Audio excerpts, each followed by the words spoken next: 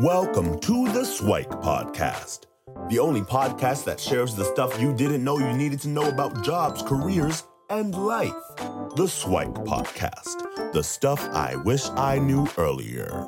Hi, everyone, and welcome to the Swike Stuff I Wish I Knew Earlier podcast. We're here with one of our new guest hosts, Narsingh Dixit, and he comes to us with a background in business and marketing, and we thought we'd have a conversation on his career path and get into how he got to his current role from where he was as a kid. So, Narsingh, why don't you start off a little bit with what you're doing now, and then we'll ask you about what you were like as a kid. So what are you up to these days?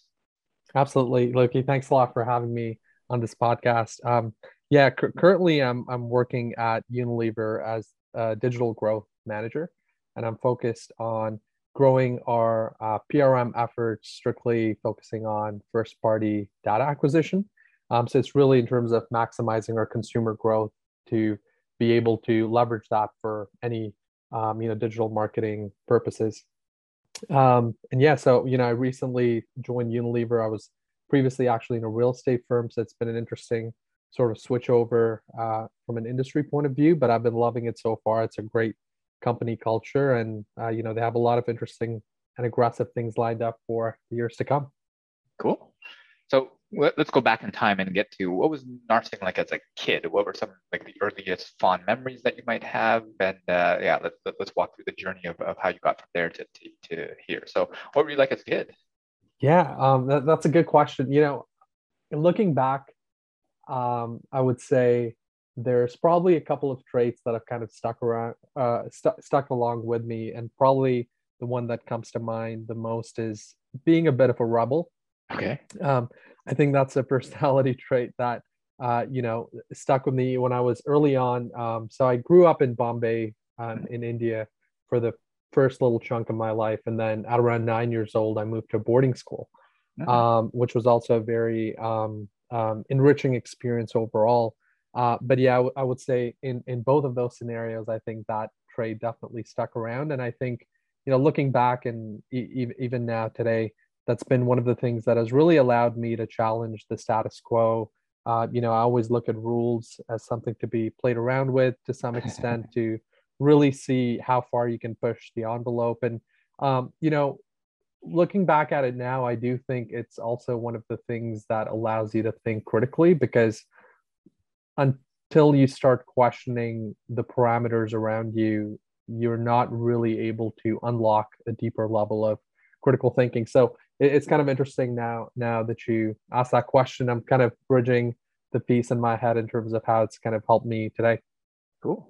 And obviously, boarding school and Rebel, you might think they go together, maybe not. Could you walk us through maybe an example of when that came and kind of showed the rebelliousness throughout the years? Like, do you have a story that you could share, hopefully a legal one? Of course. Yeah, I think what was interesting about my boarding school, it's called Kodaikanal International School.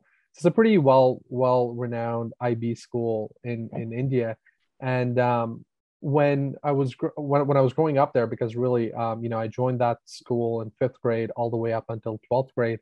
As you would imagine, boarding schools are meant to partially discipline you, kind of teach you how to be more independent, etc. And I think for the most part, it definitely did that. But I think, being a little bit rebellious, in terms of questioning the rules, questioning why things are done. One story that comes to mind was actually in 5th grade. I remember talking to my dorm parent at that time about why was it that we were, in elementary school, we were kind of, it was mandatory for us to go to church every Sunday and, go to Sunday school, etc. And I remember now at a very young age, we had a dialogue around, why was it mandatory? We talked a lot about religion at that time, because obviously, even though it was a Christian-based school, we had people from all cultures, from people from all around the world, all different backgrounds and faiths. And, I think that was a very important lesson for me, because it allowed me to know that it's okay to ask questions. It's okay to be curious. It's okay to really, challenge things that don't align with your personal beliefs. And I mean, this is just one small example in terms of how, even when I was relatively young, I was challenging things that normal kids would not worry about. It's just, oh well, it's Sunday, this is what we normally do. But that's more on the PG side of things. Obviously there were things that almost led me out of the school a couple of times, especially when I was younger. But in retrospect, I think boarding school is definitely something that teaches you a lot about being independent, leaning on your friends as family, learning how to think on your own 2 feet, and Right. really, really, well, in my scenario at least, it really opened me up to the world because it was an international school. So I learned a lot about different cultures when I was very young, and I think that has really helped me be more of a global citizen, so to speak, and being able to talk to anyone from around the world. Cool. And you ended up in a degree in business, right? So what were Right. some of the influences along the way? And we'll probably park the rebelliousness discussions and maybe the religious discussions for another conversation. But what were some of the influences along the way that kind of led you to your route on the business side?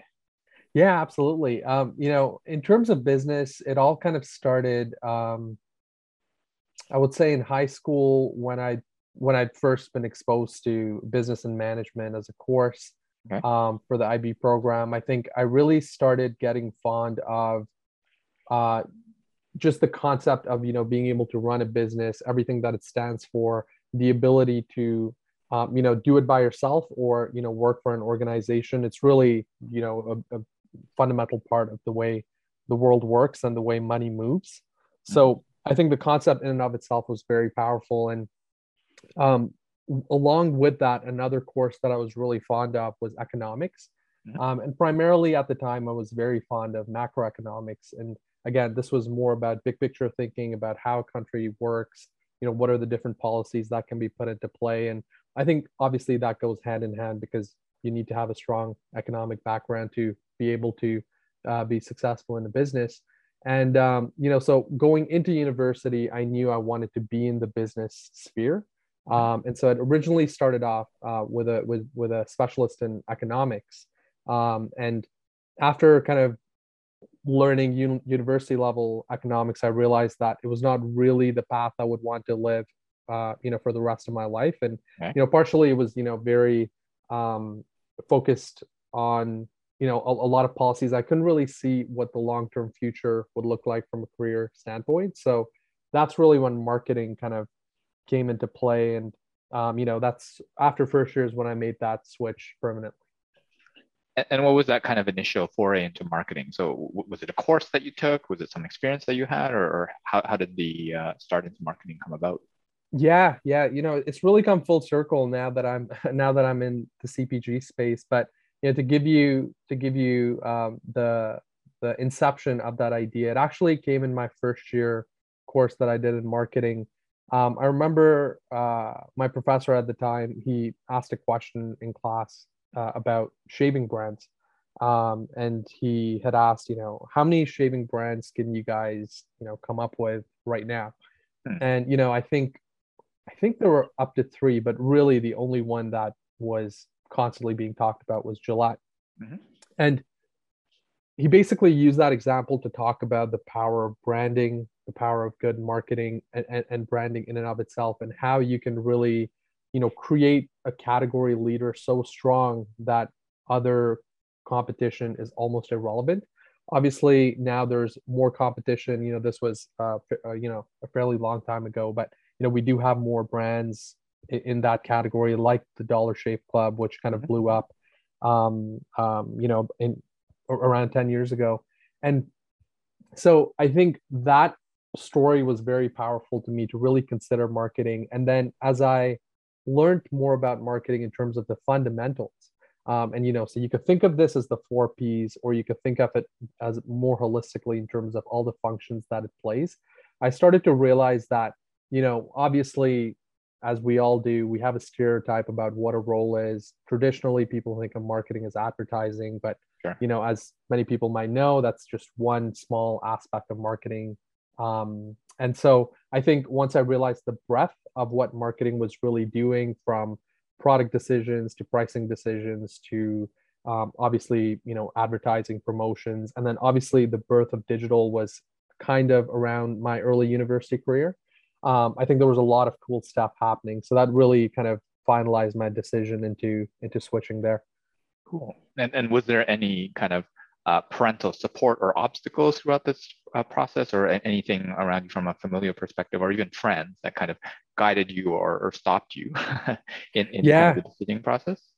Yeah, I think one thing that's been one thing that my family has always questioned me about is my interest in business. So, traditionally, my family does not come from a business background, and because of that, when early on in high school, when I expressed my interest to kind of go into that sphere, they kind of asked whether that would be the correct path for me. But I think that passion was always there, and so therefore they were supportive of it. Similarly, going into business and marketing, there was sort of that question, like, is marketing the right career decision? And the reality of it is, at least at the time, marketing was, you could end up with a really good job, or you could end up with an okay job to kind of start off your marketing career. It's not as predictable as other disciplines. And so, I was willing to take that risk because, at the end of the day, I really thought that it was a pretty interesting, category for me from a development perspective. And yeah, from a friend standpoint, because I was in U of T in the Scarborough campus, I think 99% of my friends were in accounting or finance. Okay. So it was definitely, I was definitely the outcast in that sense, in terms of going into a field that was not what the majority wanted to do. And again, looking back, if I had the opportunity to kind of switch streams, I think I'm still pretty happy with the decision I made. I definitely, now that I have my friends, who are CPAs and, CFAs, et cetera, I definitely don't see myself enjoying the career or the roles that they're doing. But, it's great to have them in my network because it really allows me to have a holistic understanding of, all aspects of the business. Cool. And if we take a bit of time to just kind of walk through that kind of familial discussion, because I know a lot of folks have to deal with, well, mom and dad or family wants you or expects you to do one thing, and then you have an interest or passion in something else. Like, how do those kind of true up? And what was like the conversations like? How did you make that decision? How did you talk to them in regards to making your decision? If you don't mind elaborating a little bit on that. Absolutely. I'm coming from an Asian background, really most of Asia for that matter. There is sort of a predetermined life set out for you. Typical conversations about going into lucrative niche careers like a doctor, engineer, etc. And, I would say my family was no different in that sense, where, that was the initial push that they were hoping for. But I think this, again, kind of goes back to that rebellious theme. I think there was a certain point after which my family realized that my passions would outweigh any of their ideas. And I think this happened through a series of conversations, right? It wasn't one big dramatic conversation that took place. But I think over the course of the years, after them trying to push me in certain career paths, for example, medicine, and still to this day, I get remarks that, oh, Narsingh, you would have been a great doctor. It's unfortunate you to choose that path, but so there's still a little bit of fun and games in that regard. But I think it was really just a matter of understanding what it is that you think would be best for you in the long term and sticking to that. Because, when you think about it, this is more of a parental bias, and this kind of comes a little bit because of the studies that I did in psychology. A lot of these come from projections of what parents could and couldn't do. And, part of it is them wanting the best for their kids, but it's also because it's something that they weren't able to achieve, or something that they think is the right thing to do based on what the current societal forces are telling them it to Right. be. And I think personally, getting a little bit into the deeper side of things, it's very important to kind of be happy with the decisions that you make, and those Mhm. decisions should be for yourself, not for anybody else, regardless of how important they might be. Because once the story's ending, you're going to look back at the decisions you made, and if they were all for other people, you're probably not going to be happy about it. So I think it's super critical to kind of make decisions for yourself and your expected benefit, because then you're also able to sleep with it better. For sure. Yeah, and understanding that the decisions that you make have consequences. Like, I mean, Of consequences course. not necessarily in a bad way, but sometimes Mhm. in a good way. But understanding that if your parents want you to go one direction and you want to go to a different direction, oftentimes the conversation with mom and dad is just that, you know what, I have a clear path and understanding on how to Right. get where I want to go, even though you have a different view, because I mean, doctor, engineering, all that stuff is safe. Everyone knows what will happen. But in this other, like marketing or any of these new and upcoming fields that mom and dad have, and even some of us have no understanding of, then Mhm. it's really having that comfort to say, you know what, my child, my son, my daughter will be independent and self-sustaining, and then they won't have to live with me for the entire life, that sort of thing, and then not be able to take care Exactly. of themselves. Most parents just want you to be happy and independent and be able to Exactly. kind of function in society, that sort of thing, right? So, but understanding that, yeah, you don't want to necessarily piss off mom and dad, right? Exactly. Yeah. No, But it's go ahead. no, go ahead.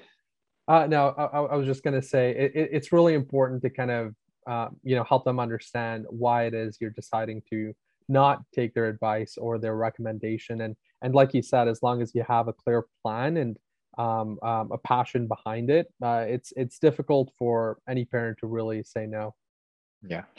And it's also being able to kind of come back and say, you know what, mom and dad, you were right, because sometimes your assumptions are wrong, and you have Right. to go back and again, maybe it's not going to their particular path, but it's coming up with like, and being able to address some of their concerns that they have. So Mhm. I think that's a good conversation. Maybe we can delve a little bit deeper in a future episode. But now that we kind of go back and say, okay, you're in university, you pick marketing, and you're approaching kind of graduation. What was that journey like, and how do we get from there to Unilever? Yeah, well, that's a pretty long-winded journey. So when I was at U of T, I was part of the co-op program, and so I started off my career in big tech at Microsoft, and it was one of those critical decisions that I had to make going into the end of my university career in terms of where I wanted to go next. Because obviously, having a company like Microsoft on your resume makes it a little bit easier for you to really go wherever you want. Right. And that being said, I think for me it was important to figure out whether I wanted to go back into big corporate, try something else, or maybe even start something up for my own. Mhm. And I'd actually experimented in the last year of university. I'd actually started up an agency with a couple of my friends. We were able to secure a couple of clients and we did a few projects, but we weren't really sure in terms of how to scale it. So that project kind of dissolved closer to my graduation, but it was still a pretty fun thing to try. But Mhm. after university, I think the decision I made was to actually go into a small business, Mhm. and part of that came from really trying to get an understanding of what different business models, different business sizes looked like, how they behaved, how they operated. And so what I thought was it would be interesting for me to really become a student by exposing myself, A, to multiple different industries, and B, exposing myself to different org sizes and try to solve problems at all levels. Okay. So after graduation, I kind of went into a small business. It was an agency, 15 to 20 people. Really expanded my horizon in terms of what it means to do business development. How do you grow your client base? How do you hire and fire people? How do you deal with operational problems? Probably one of the best and most important um, um, forms of education that I could have gotten. And then I kind of, moved into three other industries after, in terms of, a little bit bigger org sizes. I even worked for a startup for, where there were 3 to 5 people in the healthcare tech space. And then finally, my last role was actually in a real estate firm that was growing rapidly, and still are across the US and Canada. Much bigger org size, much more defined, before I finally kind of decided to come back into, the bigger corporate environment. Walk us through a little bit about kind of that decision, because there's always a discussion on whether should I work at a big company where like the brand helps kind of sell me out to the working world versus, you know what, I want to go small so that I can basically do anything and everything. So it seems like that you were able to get best of both worlds, and I encourage folks to actually sample both, right? So whether you go small and then big or big and then small, it's really a decision that's up to you. But I encourage you to explore both realms. And if you can talk to us a little bit about kind of your experience in terms of like the differences between big versus small, what you like, what you didn't like. And obviously it's not necessarily just big versus small, but there are individual variances in the companies. But just in generalities, what would you say to folks that are looking for that big company experience, or the folks that are looking for the small, tiny company experience? What sort of advice and guidance would you have around those two? Yeah, it's, starting off with the decision itself, it was extremely difficult. I might have made it sound like a pretty straightforward decision for me, but there's that struggle to kind of let go of what is comfortable, predictable, to go into a completely unknown dark area right after graduation was pretty difficult for me. But I think I had a good hypothesis, and luckily that prediction worked out in terms of what I was hoping to get out of this career path.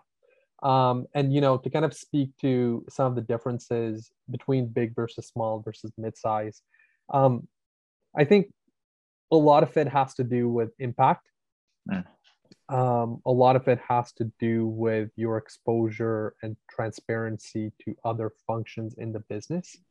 So, when I was in a startup, for example, where we had, just a few people, and lots of other like external agencies, et cetera, sort of helping other aspects of the business, I pretty much knew everything about the business, from the the top line, bottom line, the financials, who we were hiring next. I was involved in the hiring process from the beginning.